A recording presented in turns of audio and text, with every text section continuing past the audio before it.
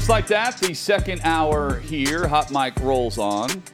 Colt Knost will be with us, CBS golf analyst, host of the Subpar podcast. He was in Augusta. Chat with him coming up in 20 minutes. Mike Gunzelman, Guns from Outkick, he will be with us as well in hour number 3 later this afternoon.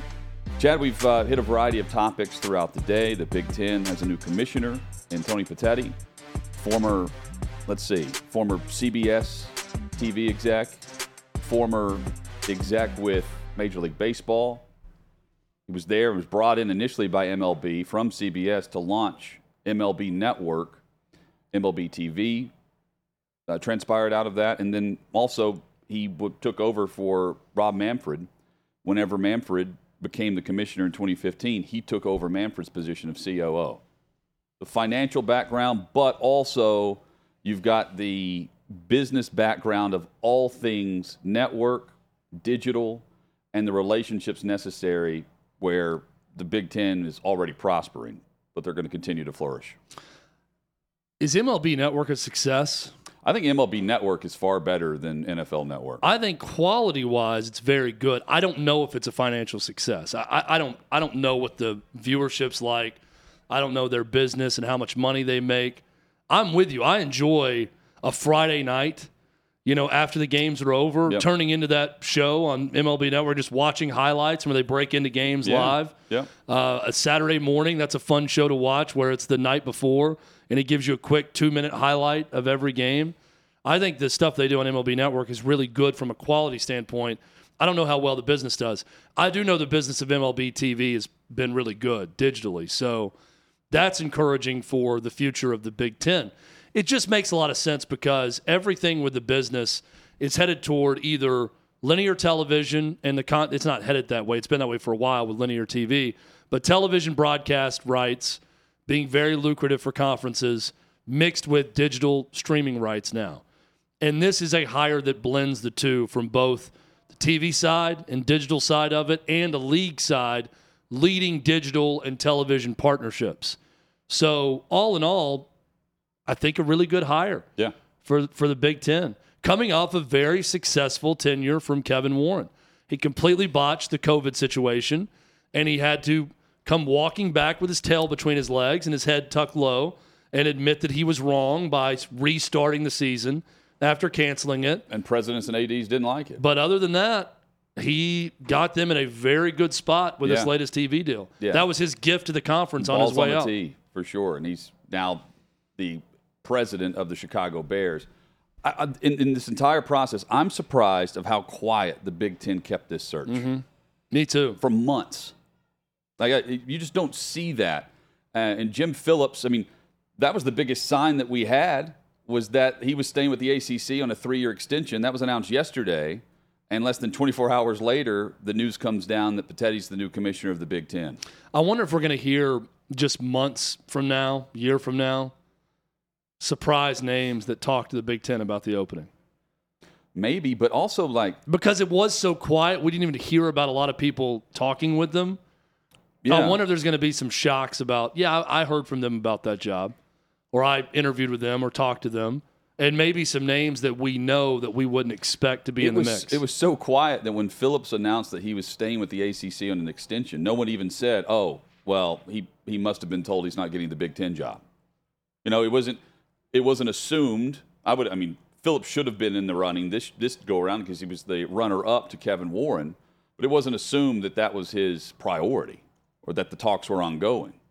The talks were about Clemson and Florida State and the programs that want more of the TV distribution and the money distribution from the grant of rights deal. Chad, you were watching the TV last night when you got home from the game, your game, Evie's game. Yep. And you watched the NBA playoffs, and you saw quite the finish. Quite the finish for LeBron James and the Lakers. And let me say, it is LeBron James and the Lakers. And let me also say, it is LeBron James and the NBA. The NBA is his sidecar. He's the little dude riding in the sidecar on the motorcycle with LeBron James going full speed ahead, driving that motorcycle. As much as the PGA Tour, I think for a while, needed Tiger Woods for TV ratings, that's changed now that no one expects much from Tiger post-auto accident. Mm-hmm. As much as that tour needed Tiger Woods and his cachet and his name recognition, if you love or hate LeBron James, doesn't matter. The NBA needs that guy. He is such a superstar, and he carries that league in a lot of ways. The NBA needed the Lakers to win that game. They need them to go on a playoff push. That is going to help everyone in that league. LeBron James, I'm looking right now, the release a couple hours ago from this past season. Top 15 jersey sales, NBA. Number 1, LeBron James. Number 2, Steph Curry. 3, Jason Tatum. 4, Giannis. 5, Luka Doncic. Most viewed players on social media this season. LeBron James, 1.3 billion followers. Steph Curry, second, with 881 million. Luka Doncic, third, 736 million. Social media, jersey sales, talk, controversy with some of the things he says and does.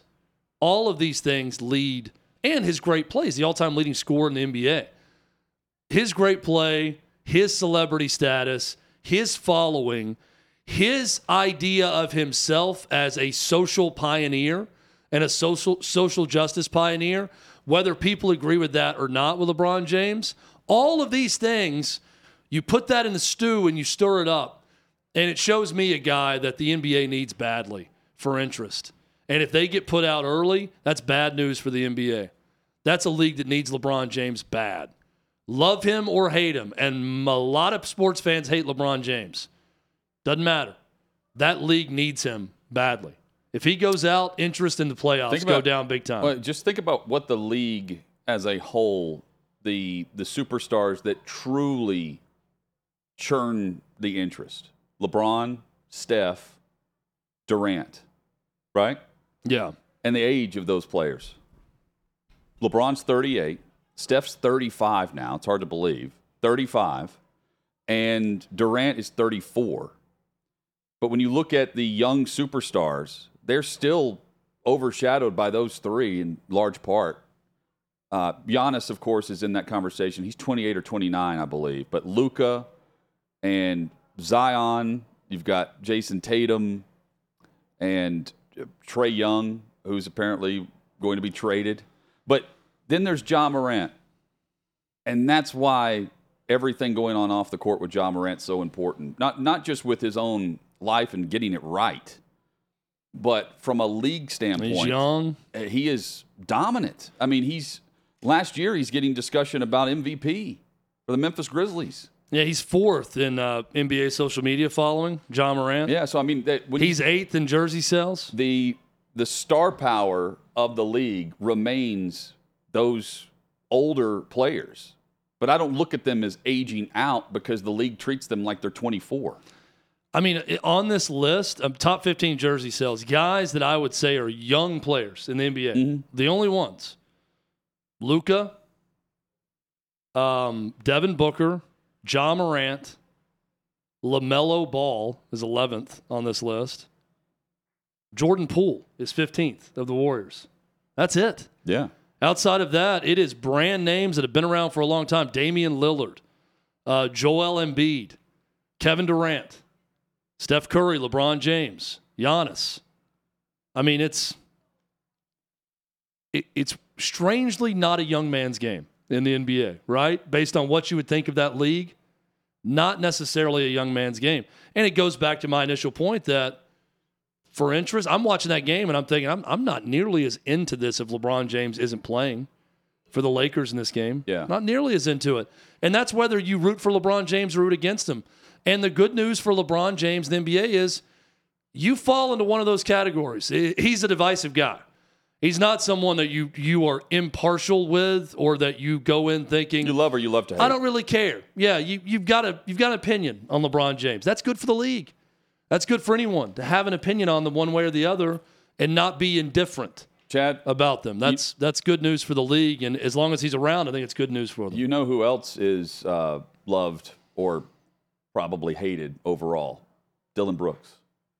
Yeah. And the chirping about LeBron and the Lakers and the Grizzlies, the Grizzlies' most biggest antagonizer, saying, "Yeah, we'd love to knock LeBron out of the postseason." That's great for the NBA. Here we go again. The storyline's there. The series there starts on Sunday. I think that this series has a lot of promise because of Ja Morant coming back with all of his issues, because Dylan Brooks is not going to stop running his mouth. Yeah. And then LeBron and the Lakers and Anthony Davis and everything else they bring to the table. This is great. Dylan Brooks, to me, is Draymond Green, right? It's just a different iteration of Draymond Green. No one liked Draymond Green the way he talks. They still don't like it. A lot of people don't like it. Some people love him.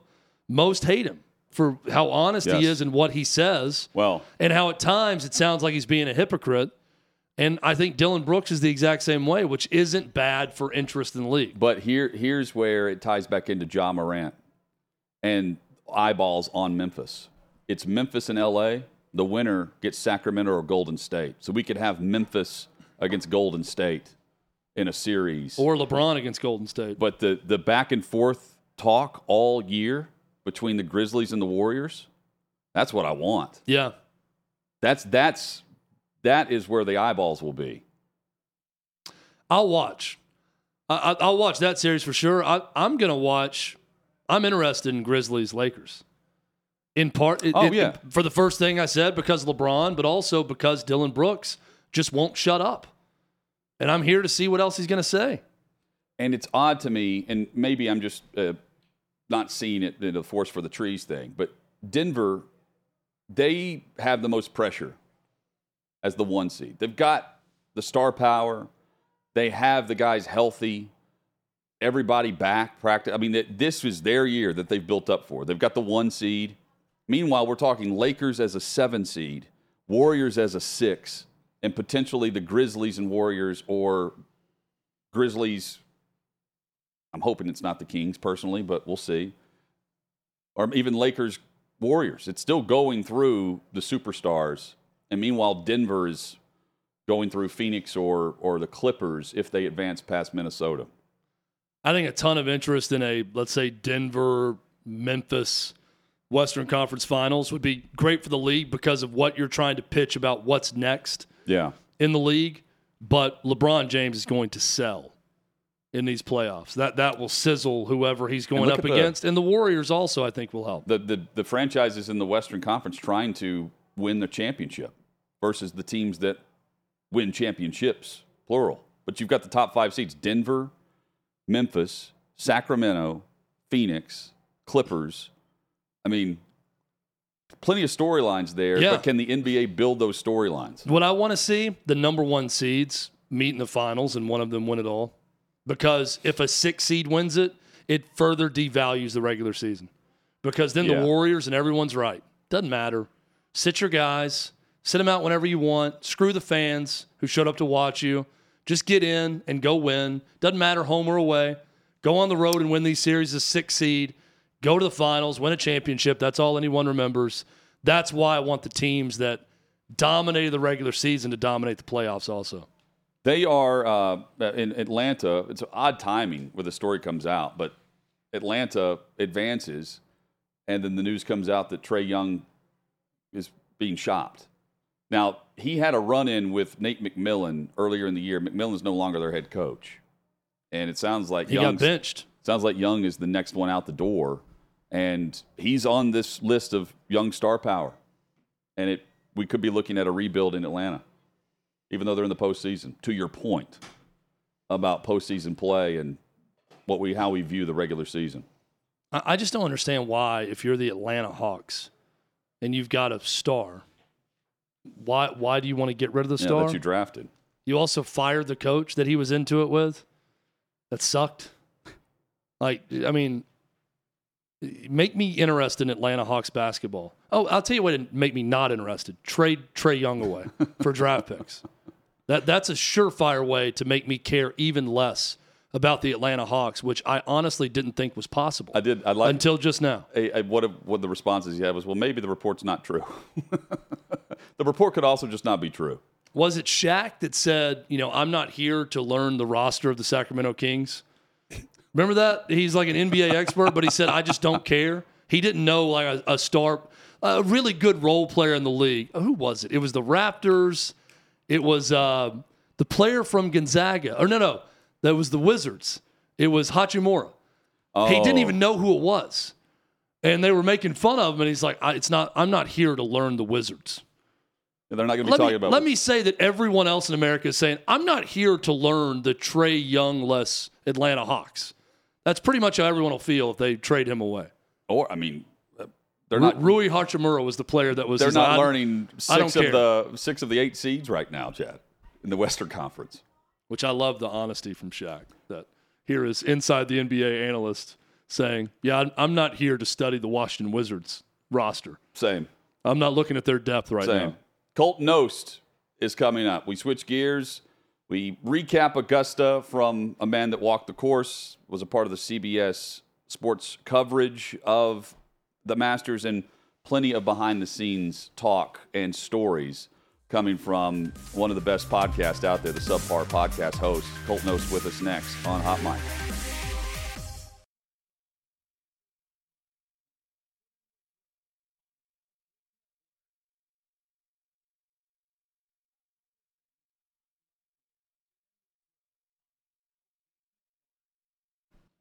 Hot Mic rolls on. Chad, this was predictable, I feel like. Jeff Bezos doesn't plan on making a bid for the Washington Commanders. That coming from Mike Florio. Sorry, Danny. You're going to have to stick with the $6 billion offer that you already got.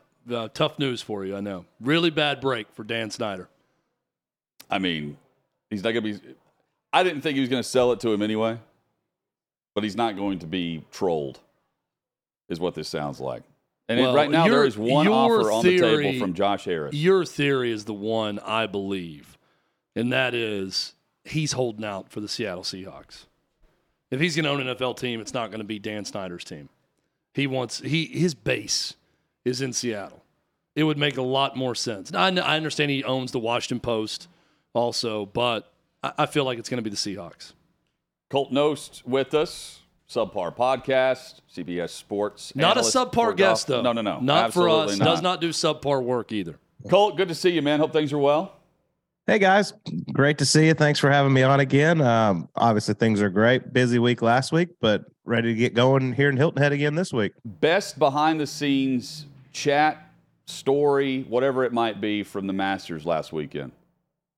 Oh, boy. There was a lot. It was a very fun week. Not sure if y'all have heard of T-Bones there in Augusta, Georgia. Very popular hangout spot. But if you came by there on the weekend, you could have caught me and Smiley Kaufman DJing there and entertaining the people and having a good time. So that was a pretty fun one if you had a chance to come by T-Bones. So we always talk about the amazing week for Jim Nantz. You know, this was his last Final Four, but he goes Final Four for CBS and then goes to Augusta, and he's got the Masters all weekend. What is this transition week like from Augusta to right up the road to Hilton Head if you're covering both events for both players and for media members? You know, it's interesting. It's obviously a very easy drive just to come up, a little over 2 hours to get here. Last week is so hectic. There's so much going on. It's a major championship. Obviously, it's the Masters, one of the biggest sporting events in the world. And then you come here to the RBC Heritage, which is much more laid back, low key, super fun golf course, awesome vibe. I mean, the community really gets behind it, but now it's a designated event. So all the big boys are in town. The field's the best it's ever been. You know, it's interesting. It was a little quiet out there, I thought, today. I think guys are still trying to get their legs under them and rest a little bit. But I think once the bell goes off tomorrow, it'll be all systems go, and I expect a great tournament. You know, there's a lot of speculation about how CBS would handle if a live player was in contention, and is there going to be a lot of problems with live players and PGA players? And we had Scott Stallings on the show a couple times, Colt, and he said it's overblown, that players aren't really talking about it as much, and there's not this huge bit of animosity between the two. Has that been your understanding from talking to guys and covering the sport also, that at least it seems like now things have smoothed over a bit from a year ago? Yeah, listen, I didn't hear one negative comment or anything to do with a live player or a PGA Tour player. I thought everything went great. I thought all the networks showed all the golfers very fairly. Obviously, Brooks Koepka being in the lead most of the week, he's going to be a central part of the coverage. Phil Mickelson making a late charge on Sunday was a big part of the coverage.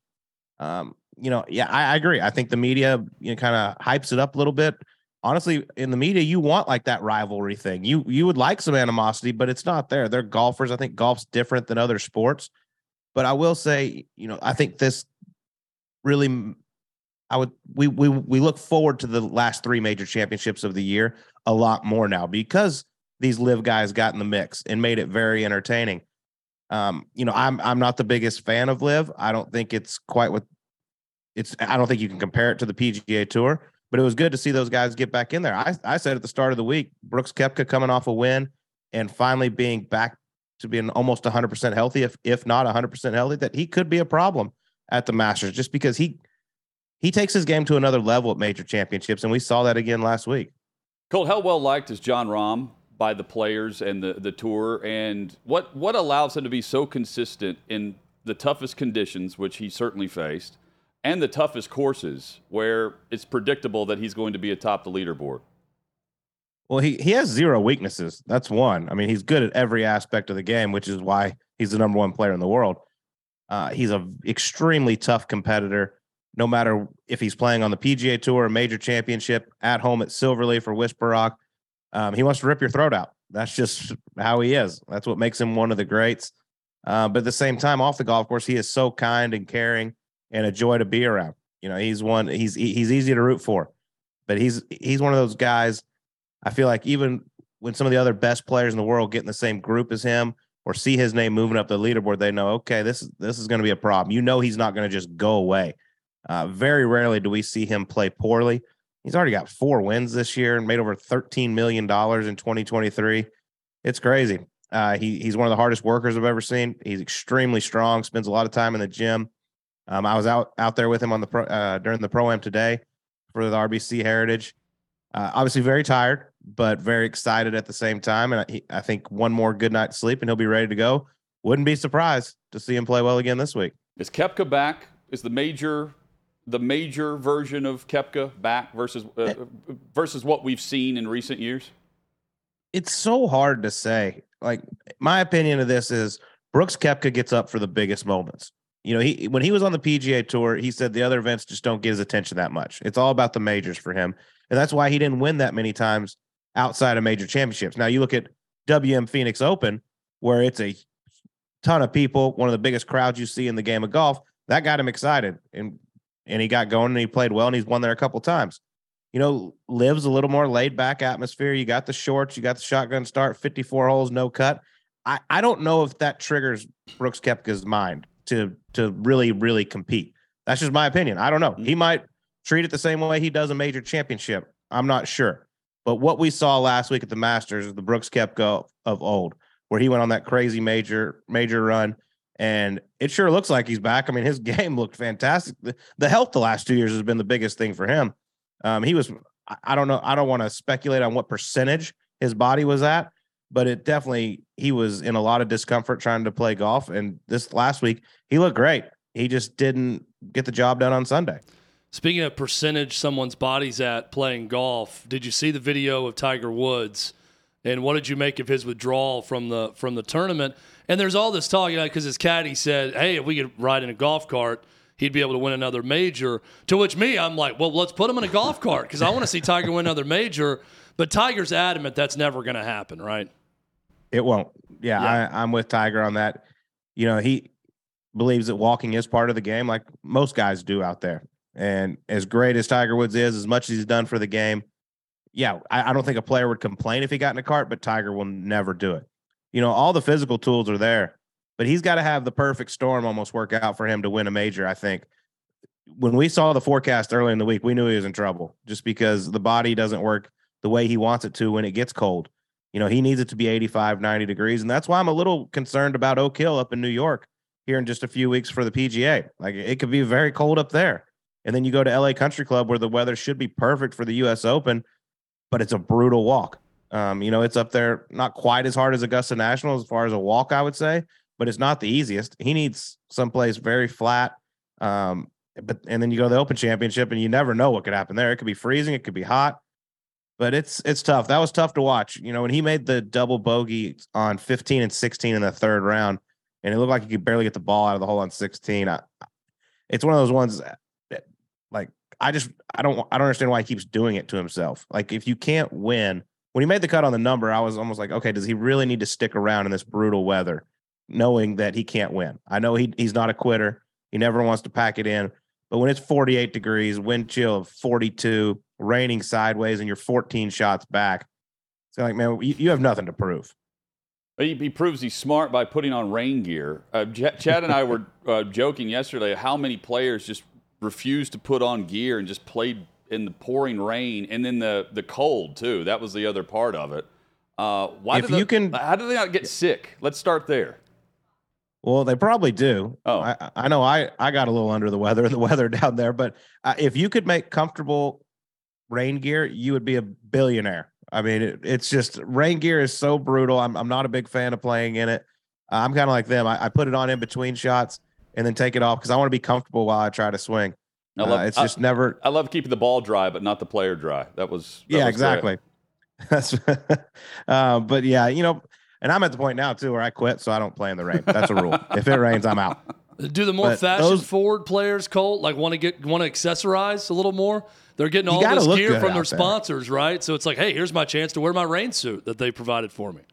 God, the rain gear sucks though. I've never been a fan of it. Never can get it comfortable, but you know what? It is what it is. Those conditions were brutal. I felt so bad for the guys that got on the wrong side of the wave there. Justin Thomas, there you go, showing Justin right there, hitting his drive 238 yards up the 18th during that second round and hitting a wood. I mean, these guys normally hit 8, 9, possibly wedge into that hole. That was just crazy. And we saw a lot of things we're not used to seeing. Short drives, long clubs going into those greens, and it just played extremely difficult. I mean, when's the last time you think Justin Thomas shot 42 on 9 holes of golf? Yeah. We were chatting with Scott Stallings earlier, Colt, and he was telling us just how quick and how surprised he was, even for Augusta, they were able to turn over the course. 12 tee box, he said, was just chewed up, and they completely sodded it overnight, and you couldn't even tell the new sod was down. And then the trees, how quickly they got the trees off the tee box at 17, and the fact you couldn't even say, including the fact that he believes they made a bench out of the wood, and it was at the first tee the next day. I mean, nothing they do surprises me. The place is magical. I walked around on Sunday, and after all the rain, it really didn't even feel that wet at all. I know they have sub air and everything, but you'd think there would be certain spots where there might be a puddle here or a puddle there because of all the rain. No, it's gone. The place is immaculate. You never see a piece of trash on the ground or a piece of grass out of place. There's nothing like it. So with what Scott Stallings said, I wouldn't be one bit surprised if that actually did happen. Colt, can you tell us a story about the bet you placed with Phil Mickelson on Jon Rahm back in the day, and then what has happened since that bet was made? I'll tell you what, this story is coming around a lot more now since he won the Masters. I've shared it a couple times, but I believe back it was 2016. Jon Rahm had just turned pro in May, right after the NCAAs. Was starting to play on some sponsors exemptions on the PGA Tour, and I was sitting around with Phil Mickelson one day during a rain delay in Memphis, and we were talking about Jon Rahm and how he'd recently played with him at Wishbrook, and John went out and shot 62 and just dusted Phil. And he said, I think this kid's a top 10 player in the world right now. I said, that's a pretty aggressive statement considering he has no status on any tour. And he said, well, I'll make you a bet, and I'm not going to give you all the terms, but I'll give you some. He said, give me some odds, and 1 year from today, Jon Rahm will be in the top 10 in the official world golf rankings. And I said, well, that doesn't seem very smart to me, considering he has no tour card. He's got to play on sponsor exemptions. If he plays bad at those, he's got to go to Q school. If he ends up having to play a year on the Korn Ferry Tour, you're dead. You have no chance of winning. He goes, I agree, but I'm willing to make this bet. And damn it, he was right, unfortunately. And I paid up. John knows about the story. He thinks it's funny. It's it sucked at the time to have to pay Phil what I did, but now it's a great story that I will always have about one of the best players we've ever seen play the game. Based on reports, maybe one of the few good bets that Phil Mickelson made over the last 15, 20 years. I will tell you this. I root for Jon Rahm. I'm a big fan of Jon Rahm. That was the year he won at Torrey Pines for the first time, and he made the 50-footer coming down the hill for eagle on the last to wrap it up. And I was at a bar in Scottsdale with some buddies, and as loud as the music was when that putt went in, I think I yelled louder than the music. I was like, you've got to be kidding me that just happened, because I knew I was in trouble if he happened to win. Do you think we're just now seeing the start of Sam Bennett, or is this a story we look back on 5 years from now and say, boy, that was cool, but maybe he hasn't done as much since then, or does this guy have a really good future? He's a gamer, man. He's fun to watch. I covered the USAM for Golf Channel last year, so I got to spend a lot of time with him. Super nice kid. Doesn't do anything like really flashy. He even said, like, my golf swing's not the prettiest. He just knows how to play the game, it seems like. He's not scared of the big moment. I was shocked after the second round when he said, I don't think I'm going to be nervous tomorrow. I'm like, how the hell are you not nervous? I'm nervous for you, and I'm not even having to hit any of the shots. But that was an impressive week. I know it's not what he wanted on the weekend. It would have been so cool if he could have finished in that top 12, so he got in next year. But listen, this kid seems to have a lot of game. You don't get to where you are in the World Amateur rankings. You don't win the USAM. You don't be in the final group of the third round of the Masters if you don't have a lot of game. So I'm excited to see what his future holds. I know he's doing just fine, but is he too young to realize the money that he missed out on based on his amateur status? I mean, I thought he was going to turn pro probably after the Masters anyway, but he is big into the going and winning a national championship with his teammates at Texas A&M. He's focused on that with NIL money as well. Like, listen, I think he's going to get at least a little something out of there, but he'll be pro here pretty shortly, I would imagine. Go-to song as the DJ at T-Bone. Anything country that gets the place going. I would say that Toby Keith should have been a cowboy. Got the place rocking pretty nice. Just everyone was singing along. Colin Baton Rouge, anything Garth Brooks. It was a blast. T-Bones was a good host for us. I cannot believe they let us do it. But shout out. See you next year. Maybe I can get a little paid DJ set next year. See, we've been a couple times. The only place I know to go in Augusta is the Hooters. Right there on the strip. I feel like that's where everyone goes. I didn't know T-Bones was a hot spot. Well, the food's way better at T-Bones. It's no doubt about it. Then the bar scene's pretty good. And then, you sweet talk them enough, and if they like you enough, maybe they'll hand you the iPad and let you DJ a little bit. They don't want that from Chatterai. You can keep it. You can keep it. We'll probably bring the mood down a little bit. We won't be learning to rope and ride like Toby Keith sang. It'll take it down a little bit. So I mean, y'all they made are the in right Nashville. decision with you. Yeah, you're in Nashville. You can probably guess what I was playing. Obviously, anything Morgan Wallen was rather popular. No doubt. It's basically what we hear from the band out here every Friday at 6th and Peabody was probably what you were playing, and that's them taking requests from the crowd and then getting them going. I noticed during the rain delays, the short rain delays in some cases, CBS and ESPN as well, trying to grabbing some of the NFL players or whoever it may be that were on the course. What was it like from your vantage point with the coverage that you were hosting and just trying to jump back and forth between what the weather was allowing you to do? See, well, I got very fortunate since I was with the featured groups there on Masters.com and ESPN Plus. I was in the morning. I never really had to deal with any of the delays. Oh, good. Basically, so I got pretty lucky. But I tell you what, it was a scene last week. That was one of the most anticipated Masters. The people that were there running into Josh Allen, Travis Kelce. Ran into Sam Darnold, a number of musicians, all kinds of different people. I saw Nick Jonas walking the fairways out there. It's pretty cool. And it's one of those places where it doesn't really matter who you are. You can just go because there's no cell phones. No one's going to be stopping and asking you for pictures. You just get to go out there and enjoy the golf. It's a really special week. It is exactly the setting that they would love, that anyone would love, really. But that's exactly right. They're walking around and they can do whatever they want. Yeah, you walk by and you're like, wow, that's Josh Allen. And that's it. He's gone. See you. Yeah, I'm going to go get my $1.50 sandwich, and I'll let Josh Allen keep walking. Yeah. Hey, Colt, thank you as always, man. We love the podcast. Great work on the featured rounds as well. We're watching here in studio and throughout the morning here in Nashville from last weekend, and look forward to everything going on in Hilton Head this weekend. You got it. Thanks, guys. Have a great week. Thanks, Colt. Always love coming on. Thank you. Same. Colt Knost. The Subpar podcast is a must. Big week for Nick Jonas. They were the musical guest on SNL Saturday night also. So really? Down at the Masters for the weekend, then flying up to New York, and he's with Jonas Brothers that night. Chad is very consistent on SNL. I'm really not. I only watch because Molly Shannon hosted, and I like to watch when former cast members host. So I tuned in for that. There was some funny stuff on it. Okay. Some of it not so much, but there are a few good things. I miss the days of Molly Shannon and the cast. Some choice nugs, as some might say, on the show. The new Jonas Brothers song, not digging it. Okay. I don't really celebrate their entire catalog Not or anything. surprised. I can't tell you a lot of their old stuff, but I can tell you the new stuff is not good. Hit us up on social. You can also do it at YouTube by subscribing to the Outkick channel. When we come back, we'll discuss a player that has asked for a trade and another player who's expected to be traded, but we just haven't seen it yet. I'm not talking about Aaron Rodgers. That's next on Hotline.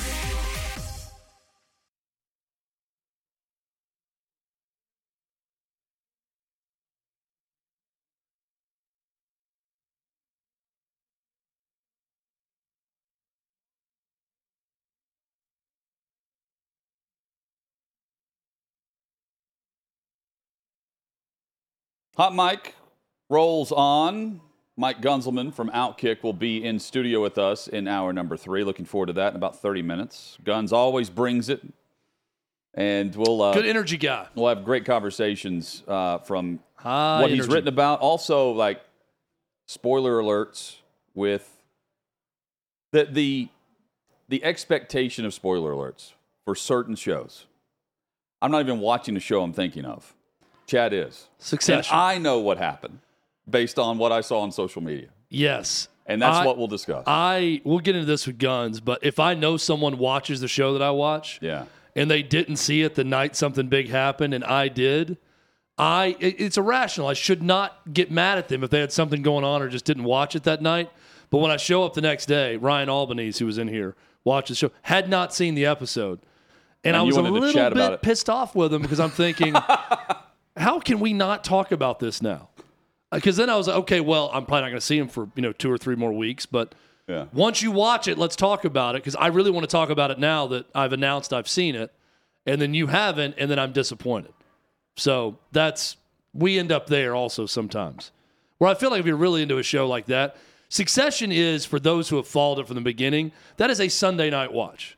Like, if you started at 10:30, 11 o'clock at night, you don't have to watch it live. Yeah, but you need to get through it on Sunday night. And then, so you can talk about it the next day with people that may have watched it via group text or in person. So I think there's different levels of shows that we'll get into with him on whether or not you can spoil it. The Tampa Bay Buccaneers have performed financial surgery on their roster this offseason. Yes. They entered the offseason $55 million, I believe, over the cap.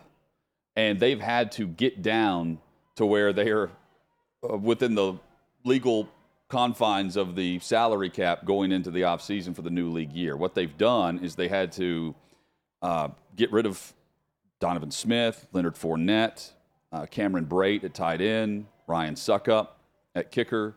They've had to trim off the financial constraints, but they've also had to restructure. They have restructured deals for long-term contracted players. Chris Godwin, Vita Vea, Carlton Davis, Ryan Jensen, Russell Gage. He also agreed to a pay cut. And they've also had to part ways with other members of a draft class that Devin White is a part of. Devin White, star linebacker there, and they picked up his 5th-year option. They picked up a guarantee of $11.7 million on that 5th-year option. He wants a contract extension. And he has also said on social media, hey, it's been a great 4 years. Reports are he wants to be traded. And he put out on social, 4 years went by fast, thank you, along with the pirate flag and a peace emoji. This situation reminds me a lot of the Jeffrey Simmons situation last year. Solid player, among the best at what he does. And the Titans didn't have the cap space to make any type of move for a contract extension. And A.J. Brown demanded a trade because he wasn't going to get paid. Jeffrey Simmons didn't. And then they get to a point this past week where a year later they agree to a massive deal. He's now the 2nd highest paid player for his position, second only to Aaron Donald. And he played ball literally and figuratively with Tennessee, meaning he didn't hold out, although he missed 2 practices in the meaningless mandatory minicamp for his position, I'm saying, for his status. He had a stay-in. He didn't come out for practice. And then he played through injury despite not getting the contract extension prior to the start of the year. And he had the comment about how the Titans told him they were going to have to find the money. They didn't know if they had the money to pay him now. Well, they paid him the following offseason. And the Bucs don't want to trade him. They're saying that. But Devin White's saying, give me the contract extension or we're not. I'm not pleased with that. Trade me. He could be a piece in the draft that gets moved. Could be. It's always fascinating when you have really good players on teams that could be really bad. And Tampa Bay now could be really bad. Yes. In the spot they're in. Probably should be really bad. And then how you manage those assets. Because Devin White is obviously still young enough and he's good enough to where he could be a pivotal piece in the next Super Bowl run for Tampa Bay 3, 4, 5 years from now. But if you have a valuable piece and you know you're bad already, what's the value in moving that piece to get more future considerations for what you're trying to build, as opposed to holding on to a really good player? Because here you have a really good player that you brought in, that you developed, that could be a good player for you for a long time. Those are tough decisions. Yeah. Because you don't want to just get rid of every good player you have. Right. But you also look at it if your eyes are wide open saying, well, what's the use of paying top dollar an extension for this player if for the first 2 years of this, we're going to be in a desperate search for the next quarterback that's going to lead this franchise? Well, they've got Baker, right? So I'm looking, again, I know what you're saying. Yeah, that's not the guy who's going to lead them to the next Super Bowl. Could they also make a move? Could they be a surprise team to make a move for one of these quarterbacks? Haven't heard anything on them. No, you're right. And, I mean, Baker Mayfield is great, but he was available and no one picked up the phone and no one really made it happen last year. And he has a starting opportunity. That's what he wanted. Starting opportunity doesn't mean QB1, you're the guy. It means you're competing for the job. And look at the quarterbacks in that division. Oh, yeah. I mean, point. we haven't even mentioned this team, but what if Lamar Jackson now is suddenly with Tampa Bay? Tampa, again, they need to go rookie because they don't have the cap space. Yeah. That's the problem. Well, I'm saying just theoretically, right, if Devin White was a part of a deal and they dumped a lot of their salary, and Lamar Jackson, it's Desmond Ridder in Atlanta. Yeah. It's going to be whatever rookie they take in Carolina. Mm-hmm. It's New Orleans with Carr. With Carr, Derek Carr in New Orleans. And then Baker Mayfield right now with Kyle Which Trask would become backing Lamar him up. Jackson. Yeah. Kyle Trask and Mayfield, the two QBs in Tampa. Brutal division. Yeah. Well, it was last year too. Yep. Also brutal for the Arizona Cardinals. DeAndre Hopkins, they want to trade him. They want to move him. But the contract itself is preventing that. And unlike other big trades, the fear is the contract is going to hold back Hopkins when it comes to NFL draft night. But, Chad, I realize he hasn't played a ton over the last 2 years, part of it due to the failed performance drug test. He missed 6 games to start the year. But when he's on the field, they are a different team. And I can't help but think what he can mean to any he piece makes with a young anyone quarterback. better. Yes. He completely transforms an offense. I mean, I look at him similar to A.J. Brown. When the Titans traded him away to the Eagles, it made the Eagles a much better offense, made the Titans a much worse offense.